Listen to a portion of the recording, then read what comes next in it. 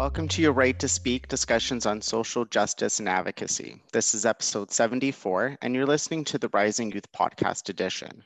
I'm your host, Salvatore. On today's episode, we'll be talking with Mia, who facilitated 2 workshops in the community of Cambridge Bay, Nunavut.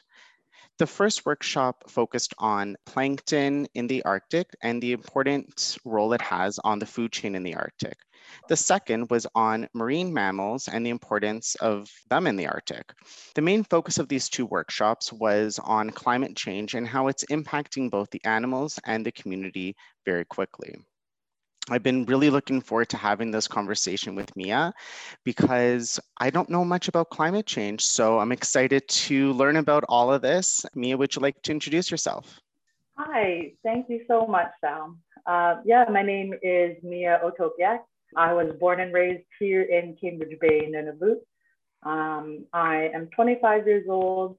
I am a youth mentor in a program called Iqaluit, and I'll talk more about that, I'm sure, later on. Iqaluit is a program that wants to show Indigenous youth that they can be involved in science and research in a meaningful way. And the way I got involved in the Rising Youth grant was I took part in the 2019 Ocean Bridge program. And through that program was how I got to do my 2 workshops that I really enjoyed. And I also really loved the Ocean Bridge program. It was amazing and taught me a lot. So yeah, thank you for having me. Well, welcome. I am so excited to learn from you today. We're just going to do what your right to speak fashion is and dive into the questions, and we'll see where this journey takes us. All right. You kind of touched a little bit about it, but can you tell me a little bit about how you got involved with the Rising Youth Grant and what your experience was with them? It actually all started back in October of 2018. I had heard about the Ocean Bridge program, and 2018 was actually the first year that it started, but I actually hadn't heard of it until October, so later in the year. They do 2 trips, 2 excursions, one earlier in the year, one later in the year. So they had done one earlier in the year to Haida Gwaii, and then they did the second one in October to Vancouver. And a few of the Ocean Bridge youth couldn't make the second trip. So what they did was just looked for more youth who fit the category and asked if we wanted to go down to Vancouver. So I heard about it through Shelley Alvarum. She is one of the people who started the Iqaluit program that I mentioned earlier. And she gave them my name. They reached out to me. And so I went on the October trip in 2018, loved it. The Ocean Bridge program is a year-long program. It is 40 youth from all over Canada, and they are working together on ocean issues and ocean advocacy. So it was an amazing program and I loved it. But because I went in the later year, only on the second trip, I wasn't considered a part of the 2018 program. So they told me I could actually apply for the 2019 program. So that's what I did. And I got accepted. So I did the whole year in 2019. It was amazing. We're like a whole big Ocean Bridge family now. And I love knowing that there's so many more youth in Canada who love, fighting for the environment, fighting for the ocean and the importance. I had a mentor, and she was the one who helped me work with Rising Youth to get the grant. I really loved my time with Rising Youth. They were very understanding. They helped me, and they took the time to help me finish everything through. And I also just loved getting to do the 2 workshops that I did. So yeah, it was amazing. Because you talked a lot about the Ocean Bridge program. How could other people get involved with that? I believe they have Facebook pages. So Ocean Bridge is I believe it's a part of Ocean Wise. So they used to be the Vancouver Aquarium. Now they moved to Ocean Wise. And you can Google Ocean Bridge. They have a bunch of before it was only, they didn't have groups. And so now they have it changed to a mentor for the Ottawa area. They have a mentor for the Ontario area. So it's split up and it's really nice. So yeah, I'm pretty sure you can Google it, and it was an amazing program. Year long, you get involved with 40 other youth, and it's all about ocean health, ocean advocacy and working together to just create a healthier ocean. And I loved it so much. I'm definitely going to Google it. We know you created these 2 wonderful workshops. I was just wondering if you can tell the listeners how you came up with the idea, and why you found it important to do these workshops on the ecosystems in Nunavut. For me personally, I know there's not a lot of information or a lot of education on, especially plankton. I didn't know very much about plankton and the importance of it, because plankton, there was not a lot of education or information on plankton. I had gotten lucky when I was younger. I was super into the ocean. I remember being in grade 5, finding out that only 5% of the ocean had been explored. And that just blew my mind. So I remember being younger and wanting to be a marine biologist and always having a huge interest in the ocean. When I was thinking of marine life anyways, you know, a lot of people know about marine mammals, but not a lot of discussions about the importance of them and you know, why they're a huge reason that we've survived for this long. And then for plankton, just knowing that a lot of people don't know much about them. So I wanted to just give more information and educate people on the importance, because they really are. They're the bottom of the food chain, but they are so, so important. So I really just wanted to educate my community and work with my community, not just educate. So I know a part of the question is why this style?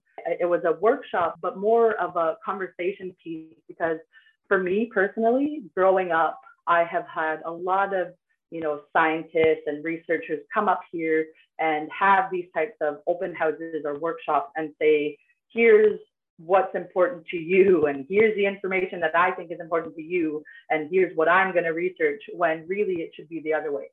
It should be, what information do you know, right? How can we work with you to work together and find out more information? So it wasn't me going in and saying, here's the information about the plankton and here's what I'm going to show you. It's, here is some education about it, but also, do you know anything about it? It was more of a conversation and just being able to have an open discussion about it. And the same thing with the marine mammal discussion, right? Like I said earlier, of course, people know about marine mammals and that they are important, but just going into more detail about why they are, you know, their life cycles, and why it's important for us to be hunting them, and because we survive off of them up here in the Arctic, and then going into the climate change issue, which I'm sure we'll go more into, and just how much climate change has affected their migration routes, their survival rates. So yeah, I really wanted it to be both educational, but also a discussion piece, and that's what I really enjoyed about it. I had a good turnouts at both of them, and a lot of questions. So I really enjoyed it.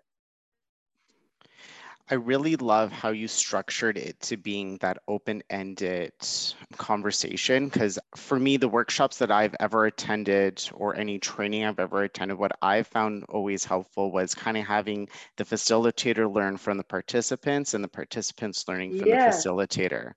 You know, it really brings that authentic piece of like learning and experiencing together.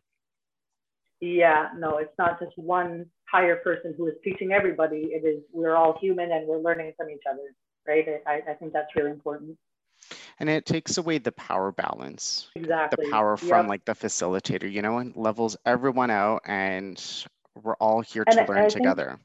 I think that was a big thing for me. It's like rooted in my culture. You respect everyone around you, right? It doesn't matter if you're young. I mean, we definitely respect our elders a lot, but it's not to say that we also don't respect everyone around us, because a lot of them are either focused, you know, for youth workshops or, you know, adult workshops, and so I didn't want this to be specific to any age category. I knew I wanted it to be open to the whole community. And like you said, I didn't want to be that one person at the front presenting to everybody and saying, here's all my knowledge and here's what you're going to learn. Just learning from each other and having a discussion about it. I really, really enjoyed it. Let's dive a little bit deeper into the topics you discussed. So really, so I can learn. As much as I want the listeners to learn, I am quite curious about all of this. So I'm very eager here. Plankton. What is plankton? Second, what makes it so important to the food chain in the Arctic? Yeah. All right. Well, I'm not a huge scientist here. So I know there are zooplankton and phytoplankton. And those are the two main, and they're the tiniest, you can almost not even see them with your eye. And they're tiny little particles. And the reason they're so important is just the way the food chain works, right? And zooplankton are the tiniest, smallest animals. And then you think of like shrimp or krill, they're the ones who eat the zooplankton. And then it just keeps going and going. And it gets all the way up to even us as humans. Because as Inuit here in the Canadian Arctic, we eat polar bears, we eat whales, we eat everything. And that goes all the way down to the zooplankton and the phytoplankton. Is they're the reason. And because there's such a huge abundance of them in the ocean, they're the reason that so much, pretty much the reason that animals can live in the water.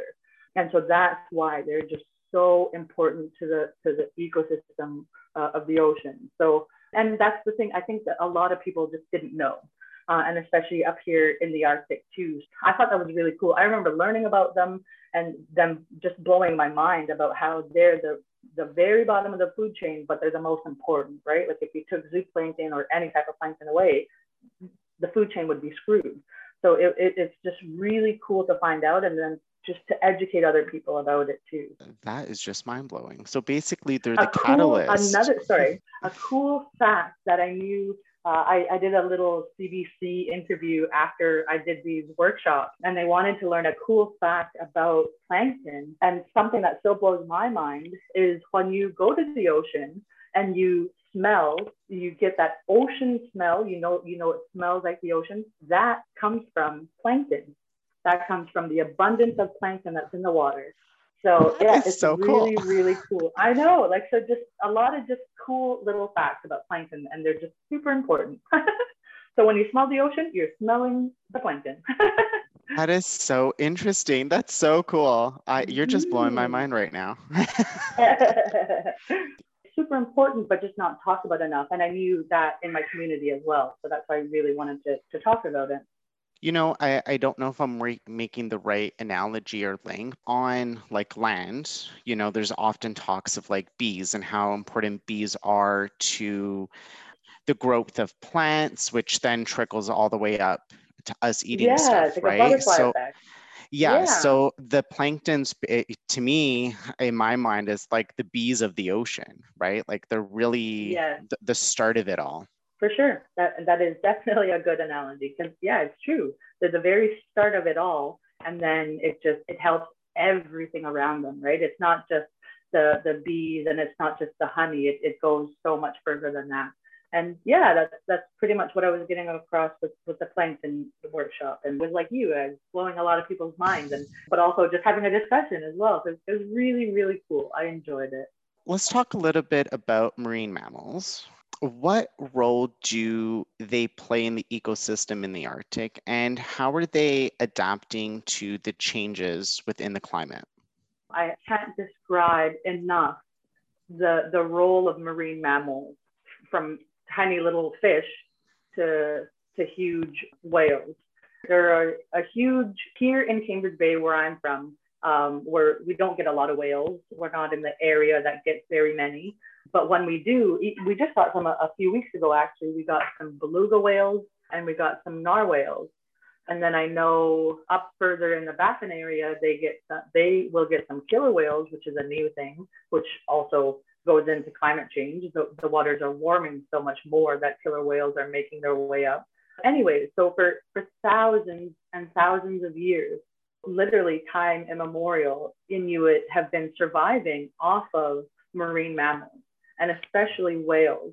I know there's a lot, especially down south, there's a lot of misinformation on the hunting, survival, and surviving off of whales. It's true. We have survived and we have lived off of the whales. It's always said, but we use every part of every animal that we catch. So, we're going to use the bones of the whale for either crafts or for tools. And then the whale blubber, like the fat inside the whale, is actually used for, they're called kullets. Those are little, pretty much lanterns, but those were used to warm igloos back in the day. They were used to make the fires, to make food. And so whales, especially marine mammals, are so important for survival. And there are a lot of families who are still using hunting, like out on the land, as their food source. It's definitely a huge, huge importance in our culture and traditions. The climate change, like I said, there's an area that had never ever gotten killer whales before, orcas, and now they're just not just one or two pods. Every summer they're getting probably like 6 or 7 pods now, which is just so crazy to us. And then the same thing with here in Cambridge Bay, we never ever got salmon. That was a fish that we never got here. But within the last few years, it has been warming up so much that salmon have been starting to swim up here to Cambridge Bay. And people are starting to catch them in their nets and when they go out fishing. And it's just super, super rare to see and crazy. So climate change is it's affecting a lot of different things for sure, but definitely the warming of the waters, it's crazy how it's affecting all the marine mammals. My mind's just racing with so many questions. First, more for clarification in my mind, the whale blubber, I remember doing an Indigenous training for work, and I remember them explaining what it was for. I just want to make sure if I'm visualizing and I'm making the right link in my mind. Is that, it's like a small thing on like a platter or something like that? Oil is used? Are you thinking the whale blubber lighting up the fire? Is that? Yeah. So like that kullet, it is does kind of look like a little platter. It's like a small half a circle, and then there's a little divot on the inside of it, and that's where all the oil would go. And then you use a little bit of, it's called kivut. It's like the inside of muskox. It's like really fine fur. And you would put that on top of the oil and then coat the fur with oil, so with all that whale blubber. And then that's when you would put it on fire. And that's when it would start a little line on the little kullet. If you Google like images of igloos, like traditional igloos, on the inside of it would be that little kullet lit. And the only way it's used, or the only way it's lit, is through that whale blubber, the oil. And yeah, it's really cool. Okay. Yeah. You know what? They did so it was a virtual training, as everything is now with the world we live in. But it was cool to see, because I remember them explain that it was something that lasts for a long period of time too. And I don't know if it was either traditionally or it's still happening, but someone has to like watch it. It's their responsibility to watch it.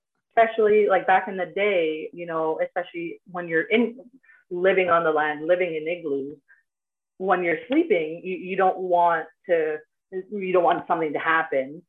So there was always someone there to just make sure it was good, make sure it was always lit, because if it would stop, then it would freeze, right? Then it would get so cold in the igloo. So yeah, it was very cool. And here in my community, before any type of event happens, there's always a very well-known elder who lights the kullet. That you start the ceremony, you start any type of event with the cues. My Nana, Eva, she's the main one here in my community who always does that. And it's a beautiful little ceremony to happen. It's so nice to watch. It was cool to see. So we talked a little bit about how the climate change is impacting the Inuit community. I was just wondering if you can explain to the listeners a little bit more how it's impacting and what does it mean for the community? Oh yeah, I mean, and like I said earlier, I could talk about this for hours. There's so many different ways that climate change is affecting. I mean, even now, the weather right now is so crazy. I'm gonna check right now actually what the temperature is. We're mid-October, and we should be usually, if it wasn't this year, we should be with the wind chill like -25, maybe even -30 by now. Full ground of snow, we're right on the bay. I have a perfect view of the bay here. And usually the whole bay would be frozen by now. Right now, I'm looking outside. It is -1, which is blowing my mind. There is barely any snow. We only got snow like last week, which is so, so rare. And the entire bay is open. There's no, I mean, there's a tiny bit of ice starting. So just that is crazy to me. Like it's the weather has not been like this in the time that I can remember. It's blowing my mind. And then other than that, there are things like the weather. So the opposite of this is for a few summers actually in a row. Usually we would get like the highest the temperature got would be probably like 26. And that's like crazy hot for us. And it's also like it would never last the whole day type thing. It would only be 26 for a little bit and then cool down after that. And then I remember a few years back, it was like 4 days in a row, it was like 27 degrees or 28 degrees. And that was nuts to us all. And then things that we wouldn't have thought about was because of all of that heat, it literally and thawed permafrost. And if you think or know what permafrost is, it is literally frozen ground that has been frozen for thousands of years, thousands. And because it's been so cold up here, right? So it's just frozen ground. And because of all this warming weather, it is thawing permafrost. And when that happens, there are huge craters around, use like trails to get out of town. And you can only use like a quad, like an ATV to drive out of town. There are trails that have literally been ruined because the permafrost thawed and caused a huge crater in the earth, pretty much, like a huge hole. It's right on the trail. There was one person who they got lucky that they didn't get hurt because they didn't know that the crack was there and it was right on the trail and there was a quad. There was an ATV that was right in the crack of it because they didn't see it and they fell into it. They got out, but it's crazy. So the warming of the weather has huge effects both in summer and even now. It's supposed to be winter. And funny enough, we have the opposite of, so you would think because winter's taking so long to get here that we had a super long summer. We didn't. This summer was the complete opposite. Like I was saying, usually we get to at least like 26, 27 at least once in the summer. This whole entire summer, we didn't even reach 20 degrees. It was just crazy. We didn't even have a summer. It was all wind. It was all rain.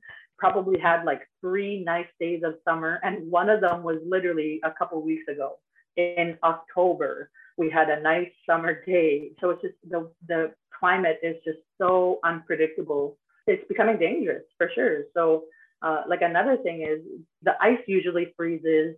Before climate change was very crazy, there was always this one elder when the ice would freeze who would go on the ice to go in with a big long stick and go and see the thickness of the ice and see how thick it got. And they would go and poke at the ice. Even when it was super thin, so it was really scary. But there came a year, and now the elder hasn't even done it anymore because it's so unpredictable. The ice freezes at such a weird time, and it's so dangerous that the elder can't even go out and do that anymore. Climate change is very crazy. And I'll tell one more little thing here the thing for us is in our culture, we respect and value our elders a lot. Their knowledge is something that is so important. We call it IQ, and it's Inuit Kalimaya Tukani. And it's just the values, the societal values of Inuit. And there are technically 8 Inuit values, IQ values, but it's just respecting each other is the biggest thing. IQ, it hasn't been written since only a few years ago, even like 10 years ago. And so it's always been passed down orally. And all of this knowledge is so important. And one of the biggest pieces that elders, they used to be so confident, and they used to be able to say, on October 21st, the ice is going to be thick enough for you to walk on.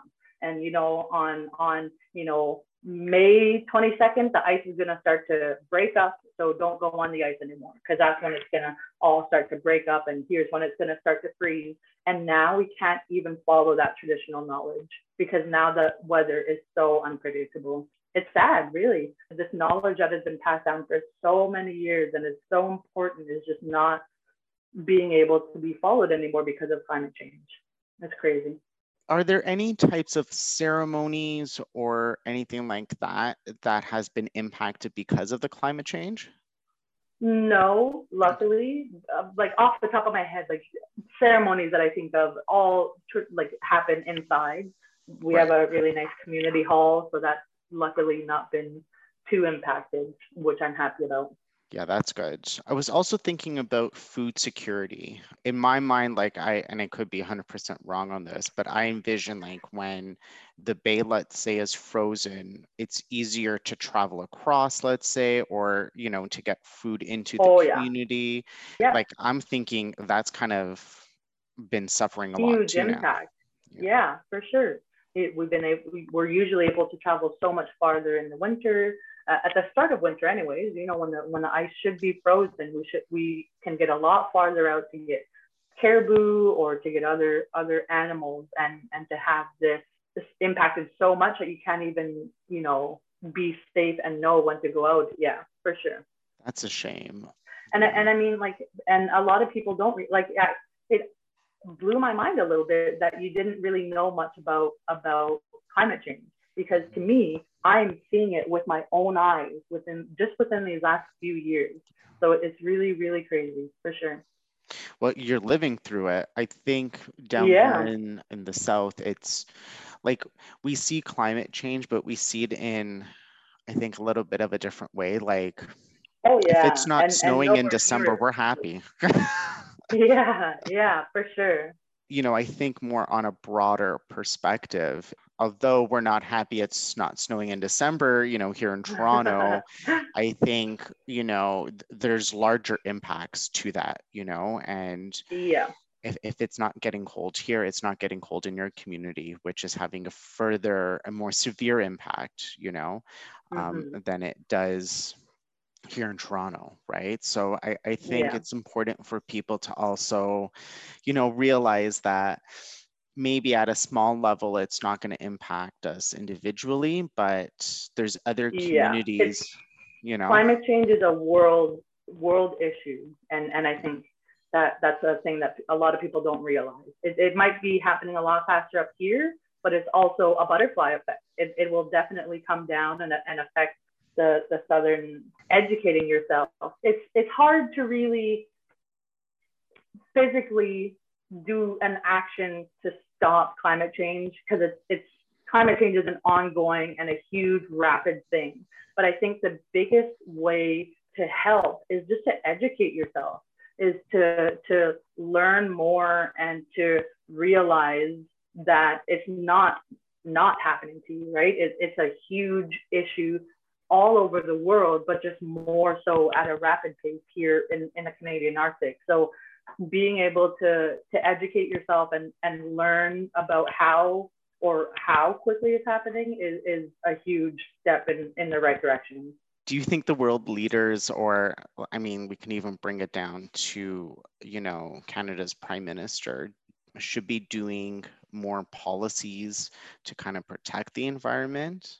And definitely in the world leaders as well.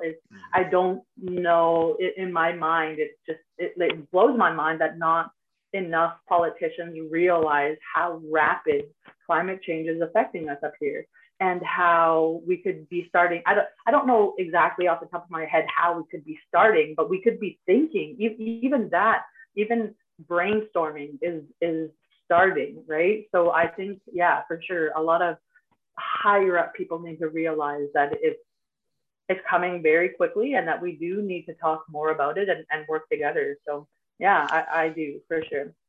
I think one of the issues with the world leaders, and we'll bring it back down to, Canada's leadership, is you're living in it, and they're living out in Ottawa, and climate change may be happening, but it's not as severe as it would be, or rapidly as it's happening in your community. So I think I think they need to wake up a little bit.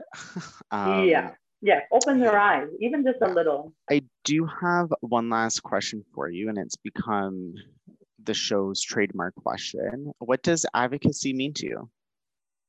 I guess just advocacy in general is just having the right mindset and having the motivation and the dedication to want a better world. For me, ocean advocacy is huge. I want to work with others and make them realize that the ocean is so important to us, just like the environment, right? And it's funny, I was just about to say the trees, but we don't have any up here in Nunavut. But they are, right? It's just realizing and working with others to make them realize the importance of it. Is just, it's all about your mindset and all about what you want to see in the world and how you want to go about that. Before we end off, is there anything else you would want the listeners to know? That I'm just really glad you guys reached out to me. Thank you so much.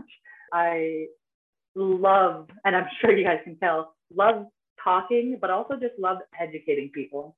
I love passing on my knowledge. I love learning from other people. So I think this is really awesome. And I really appreciate you guys reaching out. I really enjoyed this.